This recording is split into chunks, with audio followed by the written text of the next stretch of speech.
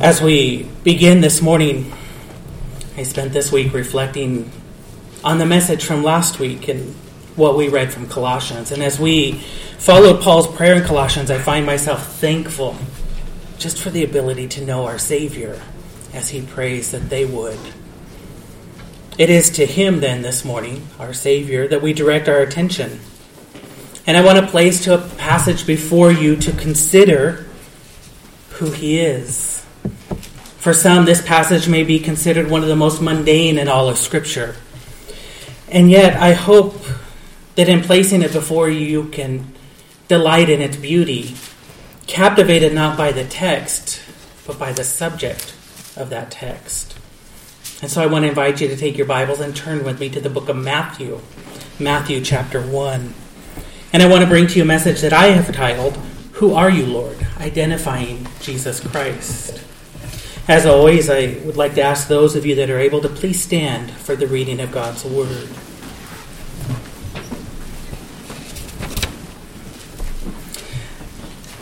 Matthew chapter 1, beginning in verse 1, and we'll read all the way through verse 17. It says, The book of the genealogy of Jesus Christ, the son of David, the son of Abraham. Abraham was the father of Isaac, and Isaac the father of Jacob, and Jacob the father of Judah and his brothers, and Judah the father of Perez and Zerah by Tamar, and Perez the father of Hezron, and Hezron the father of Ram, and Ram the father of Amminadab, and Amminadab the father of Nahshon, and Nahshon the father of Salmon, and Salmon the father of Boaz by Rahab, and Boaz the father of Obed by Ruth, and Obed the father of Jesse, and Jesse the father of David the king. And David was the father of Solomon by the wife of Uriah, and Solomon the father of Rehoboam, and Rehoboam the father of Abijah, and Abijah the father of Asaph, and Asaph the father of Jehoshaphat, and Jehoshaphat the father of Joram, and Joram the father of Uzziah, and Uzziah the father of Jotham, and Jotham the father of Ahaz, and Ahaz the father of Hezekiah, and Hezekiah the father of Manasseh, and Manasseh the father of Amos, and Amos the father of Josiah, and Josiah the father of Jeconiah, and his brothers at the time of the deportation to Babylon.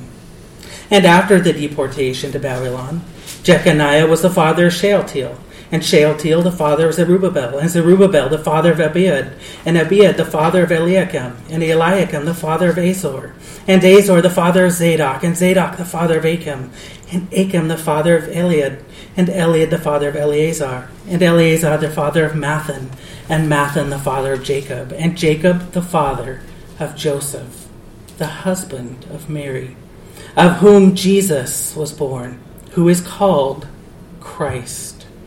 So all the generations from Abraham to David were 14 generations, and from David to the deportation to Babylon, 14 generations, and from the deportation to Babylon to the Christ, 14 generations.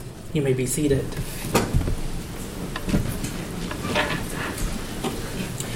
Pastor and commentator Daniel Doriani shares the story of entering a doubles tennis tournament at his local club. And while he was very excited for this tournament, he was also somewhat concerned because in this particular match, he was facing those that were considered the number one in their league. During warm-up, his hope of an upset grew when he saw that one of these guys was not only left-handed, but he hit the ball very erratically.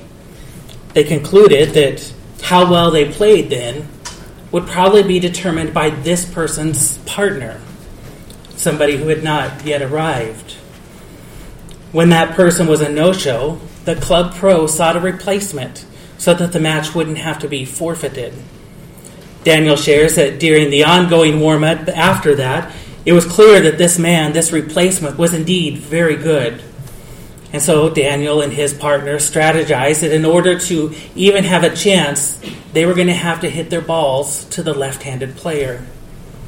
They did, and the match was fairly even, at one point being tied 4-4 in that first set. And then they lost, eventually by 6-4, a very close game.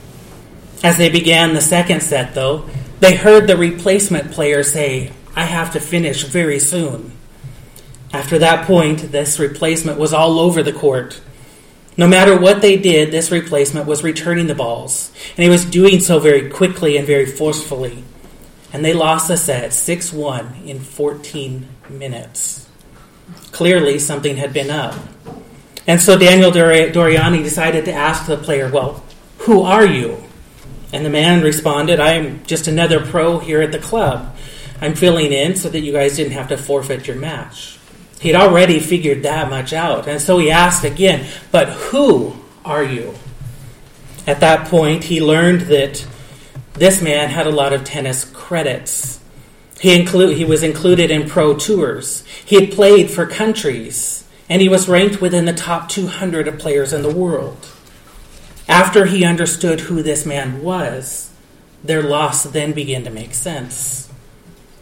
Only when Daniel Doriani understood who the characters were could he then understand the story. The same is true for Scripture.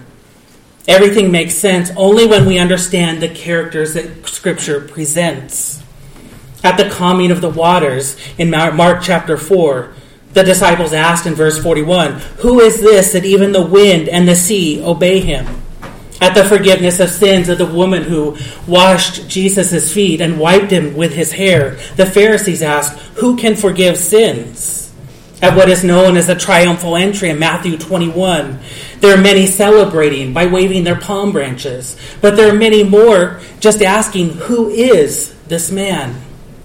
And then before his accusers, Christ is asked several times in Matthew 26 and 27, before Caiaphas and before Pilate. In varying ways, they ask, are you the King of the Jews?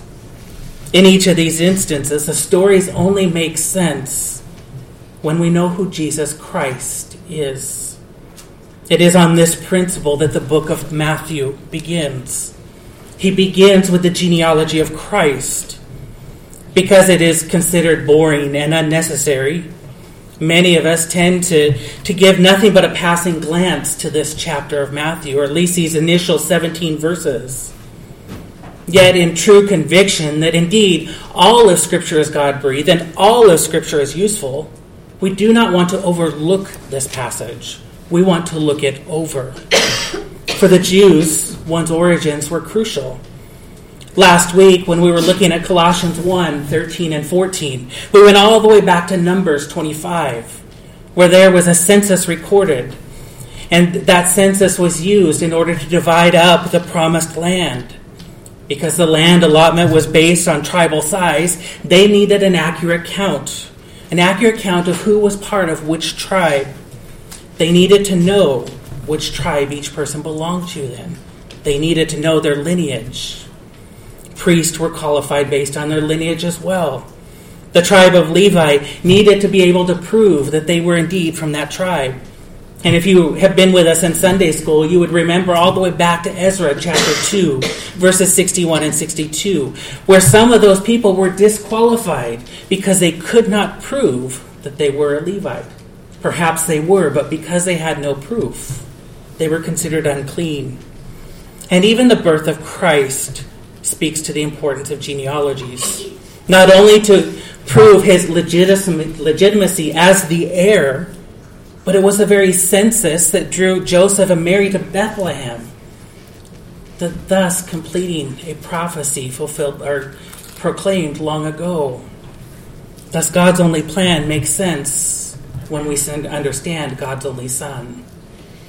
It was no accident that I ended last week's message with the question, who is Christ?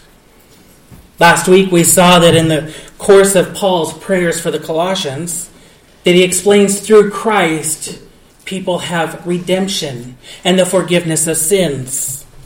How is it that Christ is able to forgive sins? How is it that Christ is able to offer redemption?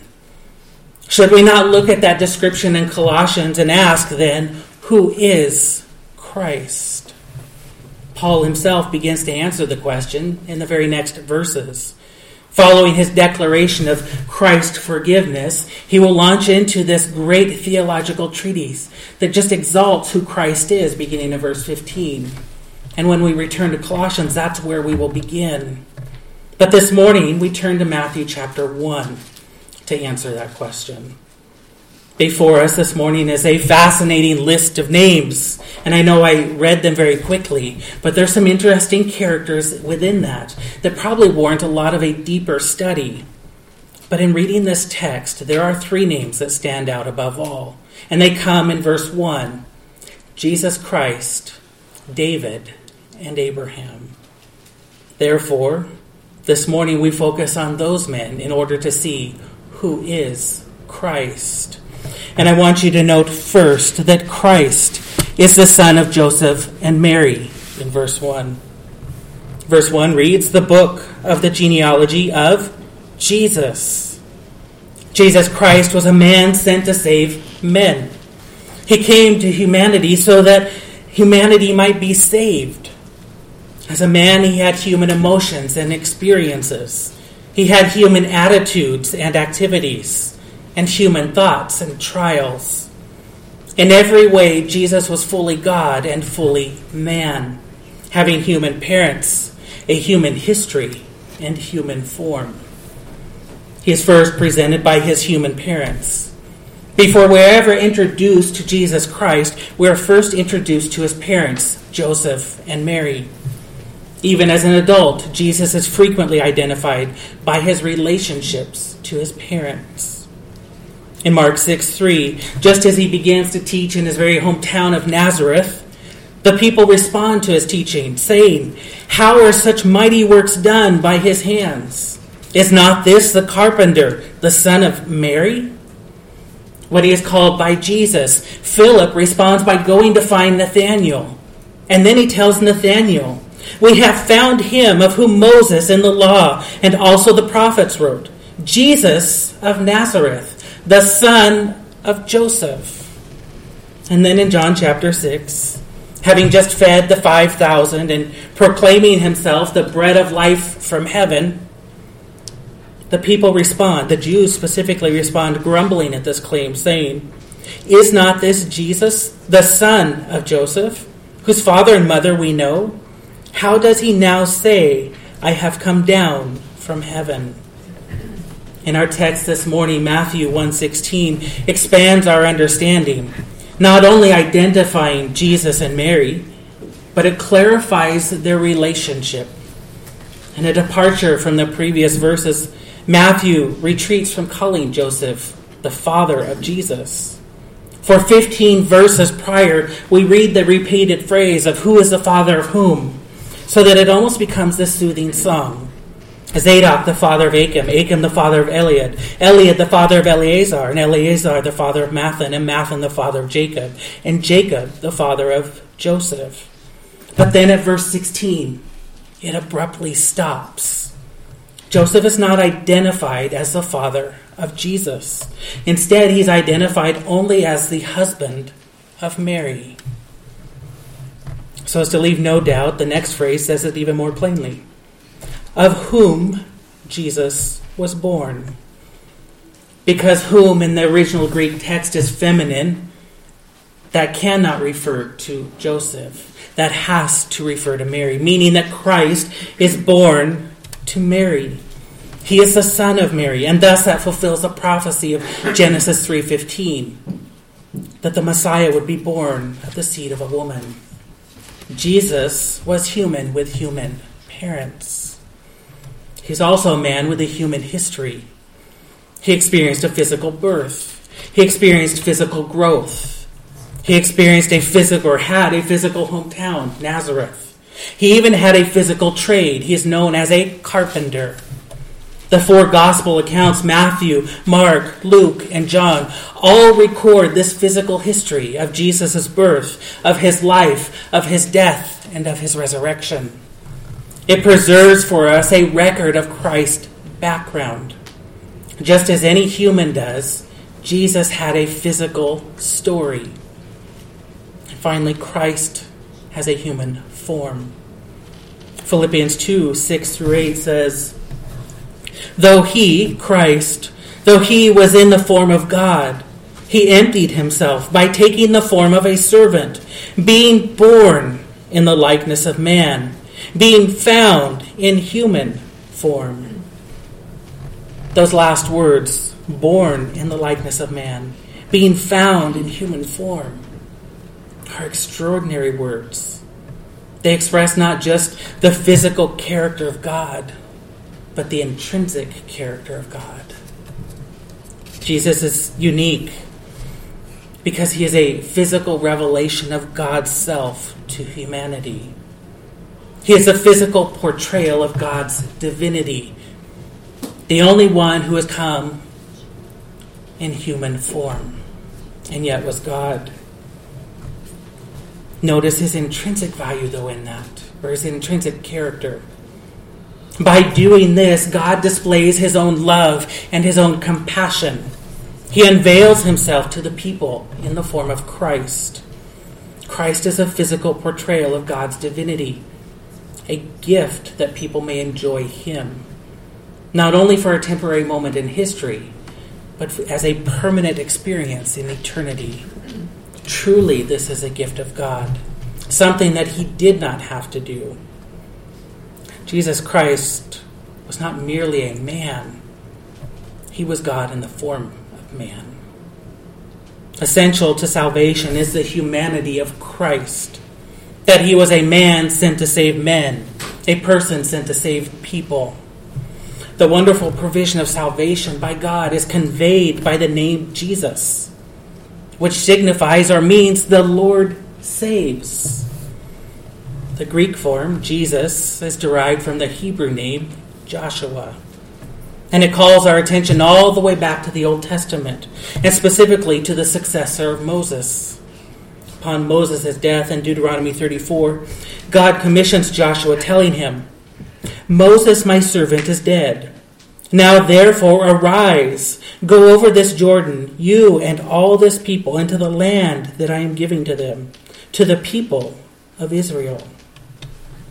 Given to Joshua is this great privilege of the final part of God's act of salvation for Israel. Joshua gets to lead the people into their inheritance, into the promised land that God had promised so long ago. With his sovereign hand, according to his sovereign will, the Lord has rescued the people. He has pulled them from exile in Egypt and saved them from their enemies and fulfilled his promises by giving them a share in their inheritance.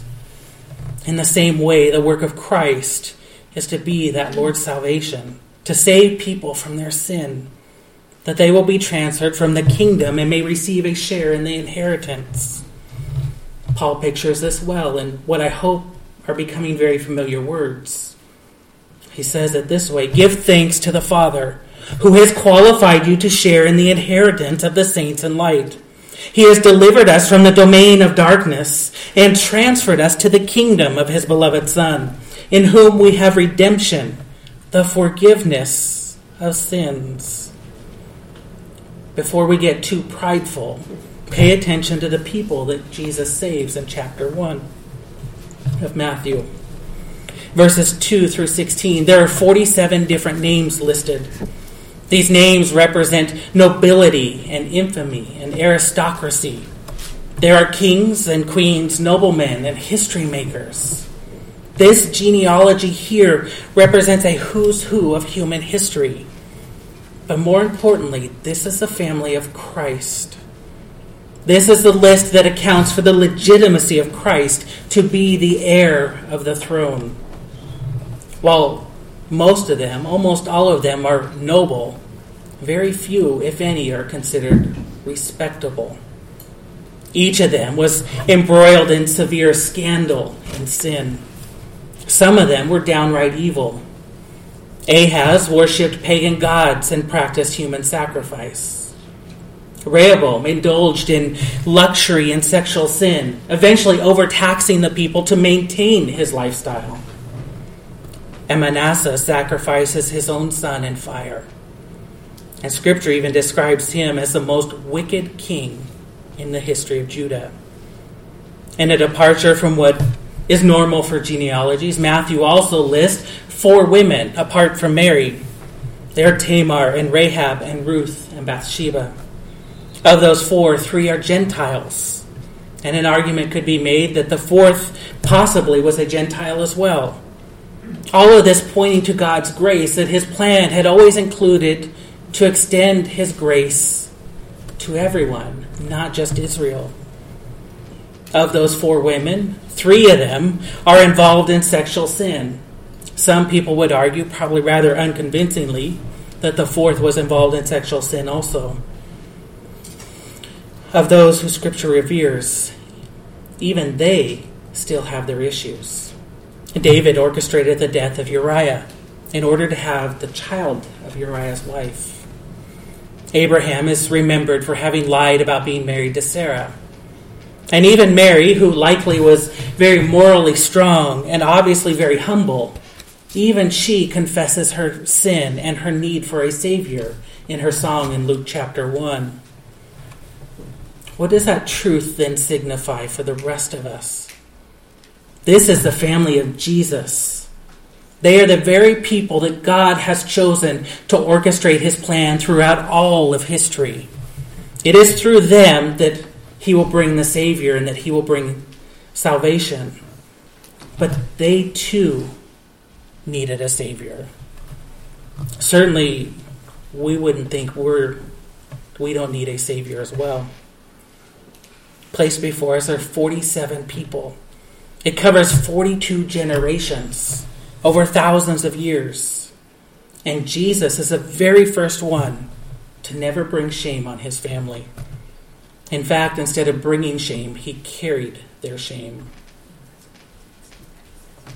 I want you to note, second, that Christ is the Son of God. Verse 1 also reads, the book of the genealogy of Jesus Christ. Jesus' humanity is made more extraordinary by his deity. More than a mere man, he is God sent by God.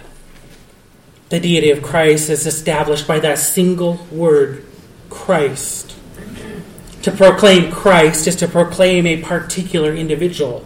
When we say Christ, we're identifying a distinct individual with a distinct mission at a distinct point in history.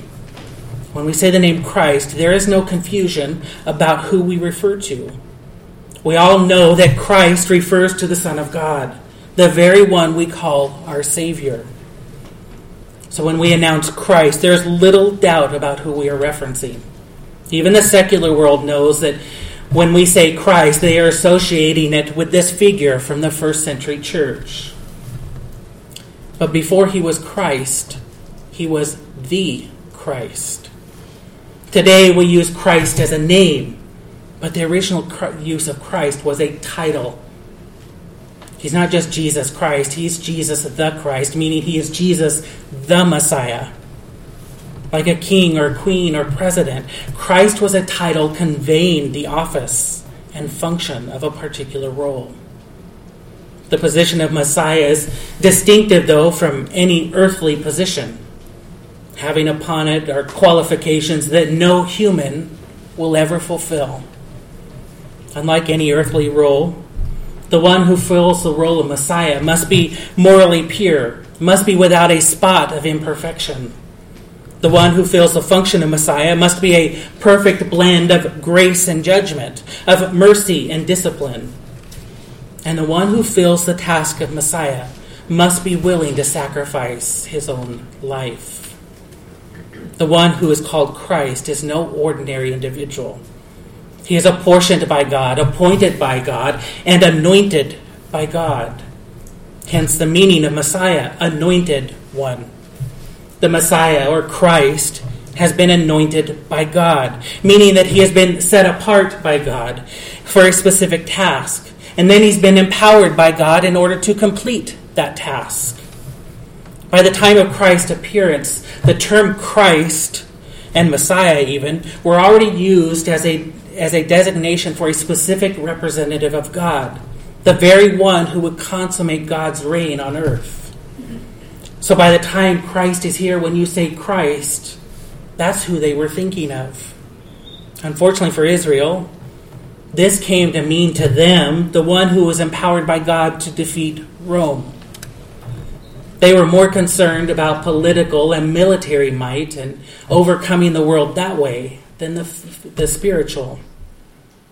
However, Jesus' role as the Christ, as the Messiah, the anointed one of God, this role was purposed for something far grander than what any human could ever come up with or any human could ever conceive.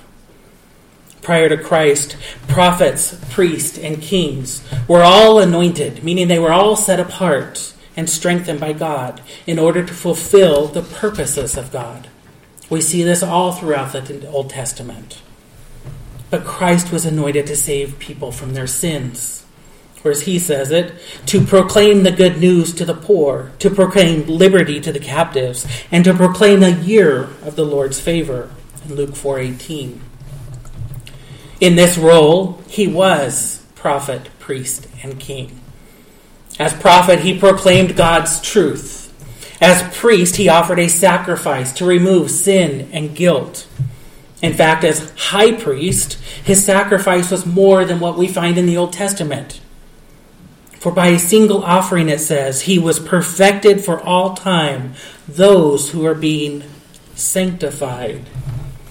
While they had to offer sacrifice over and over, Christ once sacrificed, once and for all, was sufficient. And finally, as king, his military might wasn't to overcome just mortal enemies, as Israel had hoped, but instead he defeats the greatest enemies of all, sin and death. This ushers in a time of not just peace, it ushers in an eternity of peace. Notice that every king in the genealogy of Christ has one thing in common. It does not matter if they were good or if they were evil. Every single one of them died. But Christ's kingdom is eternal because Christ is eternal. Far greater than man's reign is Christ's reign. He serves as a greater prophet, as a greater priest, and as a greater king. And yet he was rejected because he was not the Messiah that they expected. By the time we arrive to New Testament Israel, they have been waiting hundreds of years for deliverance. They've been through exiles and conquering and persecution and oppression. And so they were waiting to be delivered from all of that. But with this gift of Christ, we see two amazing things happen.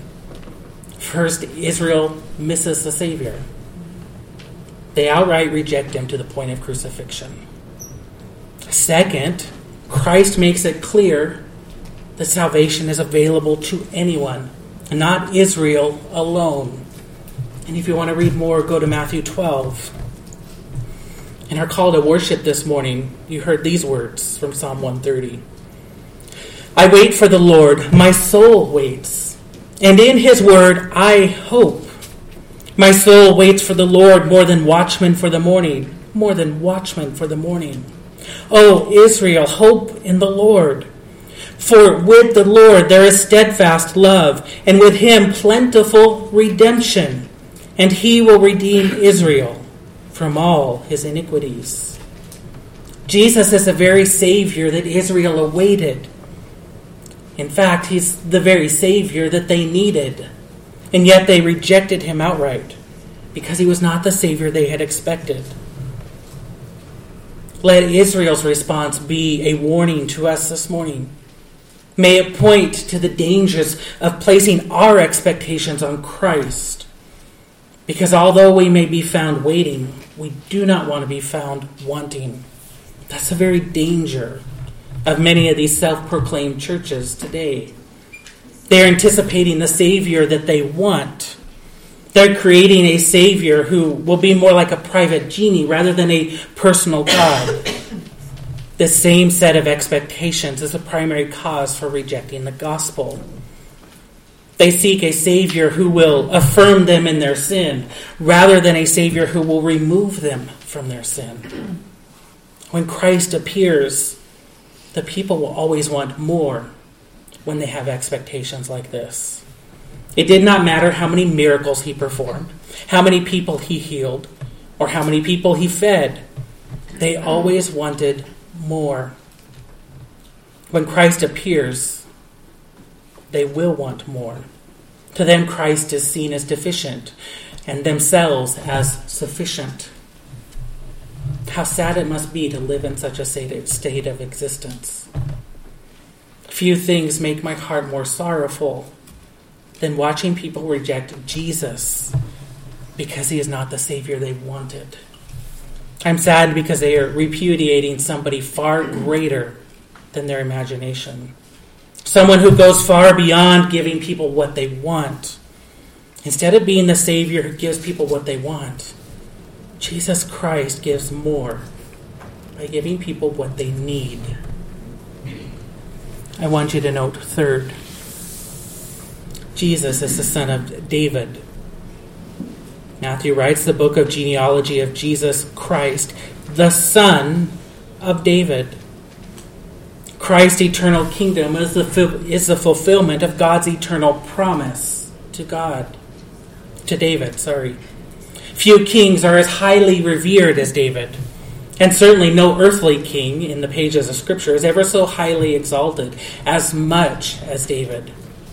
He is called a man after God's own heart in 2 Samuel. And in 2 Samuel 7, what we read this morning, we see God share his heart with David by sharing his reign. Reading in verses 12 to 15, we read these special promises. When your days are fulfilled and you lie down with your fathers, I will raise up your offspring after you, who shall come from your body, and I will establish his kingdom. He shall build a house for my name, and I will establish the throne of his kingdom forever. I will be to him a father, and he shall be my son. When he commits iniquity, I will discipline him with the rod of men, with the stripes of the sons of men. But my steadfast love will not depart from him. Jesus is the fulfillment of those promises. Repeatedly, Christ's legitimacy as heir is questioned. John 7:26 through 27, the people question, saying, and here he is, speaking openly, and they say nothing to him. Can it be the authorities really know that this is the Christ? But we know where this man comes from, and when the Christ appears, no one will know where he comes from. Matthew 13:54 to 57.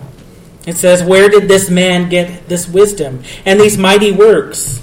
Is this not the carpenter's son? And then they took offense at him. And John 7:42. Has not the scripture said that the Christ comes from the offspring of David and comes from Bethlehem, the village where David was? Despite their doubts, indeed, Christ is affirmed as the rightful heir.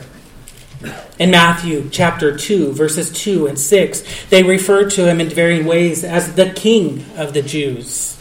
3 times in Matthew chapter 1, Matthew calls attention to Christ's relationship with David, noting that he is a direct descendant from the line of David.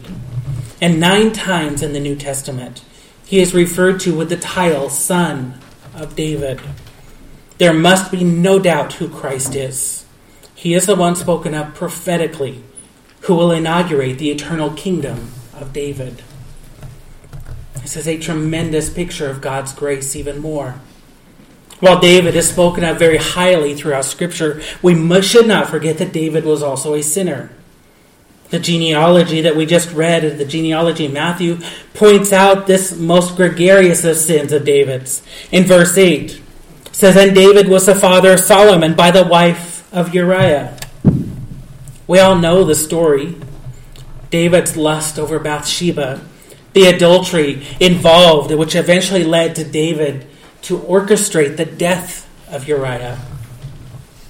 Who could disagree with God if he'd ever chosen to remove his hand of blessing over David? And yet God graciously continues with his promises.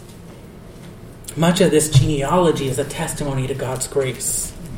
With Jacob in verse 2, the line goes through Judah instead of Reuben, as we might anticipate. Verse 5 points to the story of Ruth, which is nothing but a story of God's grace. The mention of Rahab, a prostitute, shows this even further. We could go verse by verse, and each would reveal a work of God's grace. Never once was any of these individuals chosen by their own merit. Never once was anybody chosen by their order of birth only. but each is permitted a place in the lineage solely by God's electing work. The anointed work of Christ is to usher in the kingdom of David as a work of God's grace. Finally, I want you to note that Jesus is the son of Abraham. Following the title Son of David, Matthew writes, this is the genealogy of Jesus, son of Abraham. As a father of Israel, it should be no surprise that every Israelite traces his or her pedigree all the way back to Abraham. The New Testament verifies this in the books of Matthew and Luke and John and Acts and Romans, in which we're repeatedly brought back to the line of Abraham so that we can see the descendancy there. As a highly revered patriarch, it was a noble thing to trace one's lineage all the way back to him. Those who were especially religious were especially focused on this point. They made certain to ensure that they were indeed in Abraham's line. In Genesis 22:18, God promises to bless all the nations through Abraham. As the son of David, as the anointed Messiah, and as the one who saves people from their sins, Christ indeed is that blessing. He fulfills God's promise to Abraham. It seems very fitting that Matthew starts his book by linking Christ to Abraham. And then he shows at the very end of his book how Christ is the fulfillment of that blessing or that promise to Abraham. That Christ will be the one who saves people from their sins and thus be the blessing to the whole world, as promised to Abraham. It's key, though, that we understand that it's not because of Abraham, but because of Christ. Matthew 3:8, in a confrontation with the Sadducees and Pharisees, John the Baptist warns them. And he says, "And do not presume to say to yourselves, 'We have Abraham as our father.' For I tell you, God is able from these stones to raise up children for Abraham." Jews linked their lineage to Abraham because they were convinced that that was sufficient enough to be part of God's kingdom. Even today, if you go to Israel and you visit, you will hear people proclaim, "We are God's chosen people." And yet the same people will say, "But we don't believe in God." In today's society, we hear it all the time when you talk to people and ask about their testimony. How are you saved? And they will say, "Well, I went to church because my parents went to church." No, your parents going to church does not save you. Abraham does not save Israel. To them, that was sufficient to receive God's gift of salvation. But the blessing is not through the relationship with Abraham.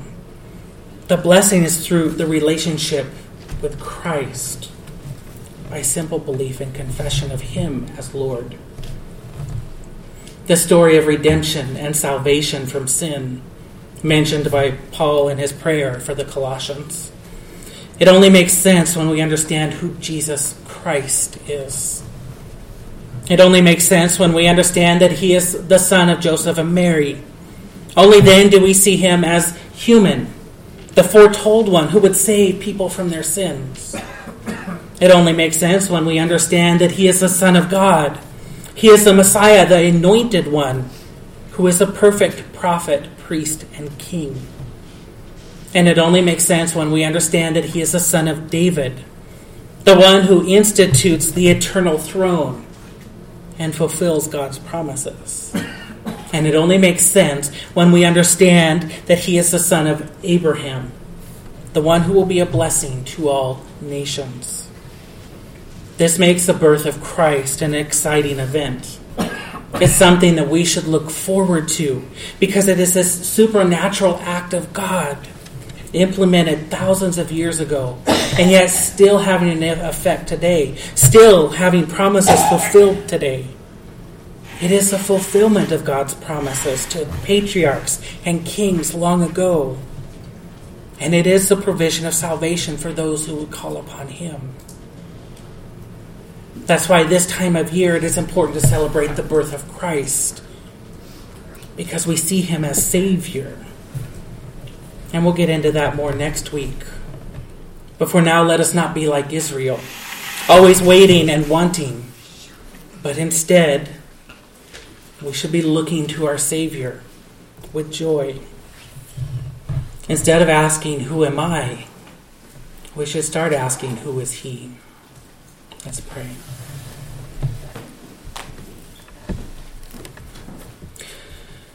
Father God, we come before you grateful of who you are. Father, we're grateful for your Son and the ability to know Him. We're grateful that you've revealed yourself to us through Him, Lord. Father, as we enter this, for many of us, a busy time of year, Lord, I pray that we'd pause long enough to consider who He is. Father, help us to want to know Him. Father, let us look at your plan and be in awe of who you are. That we would be captivated by this long, glorious process of salvation that you've instituted, Lord. Father, this genealogy that you've inspired Matthew to write is indeed a testimony to that. That we can see that indeed by your hand things have been working out for generations. That this doesn't just happen, but rather it was your work. Something that you planned long ago and orchestrated along the way, Lord. Father, we give you praise for that. Because it reveals both your sovereignty, but it also reveals your compassion and grace and kindness to us, Lord. May we not take that lightly, Lord. But rather may we seek to look at you every day. May we seek to know our Savior more and more so that we may know you. We commit this to you in your holy and precious name we pray. Amen.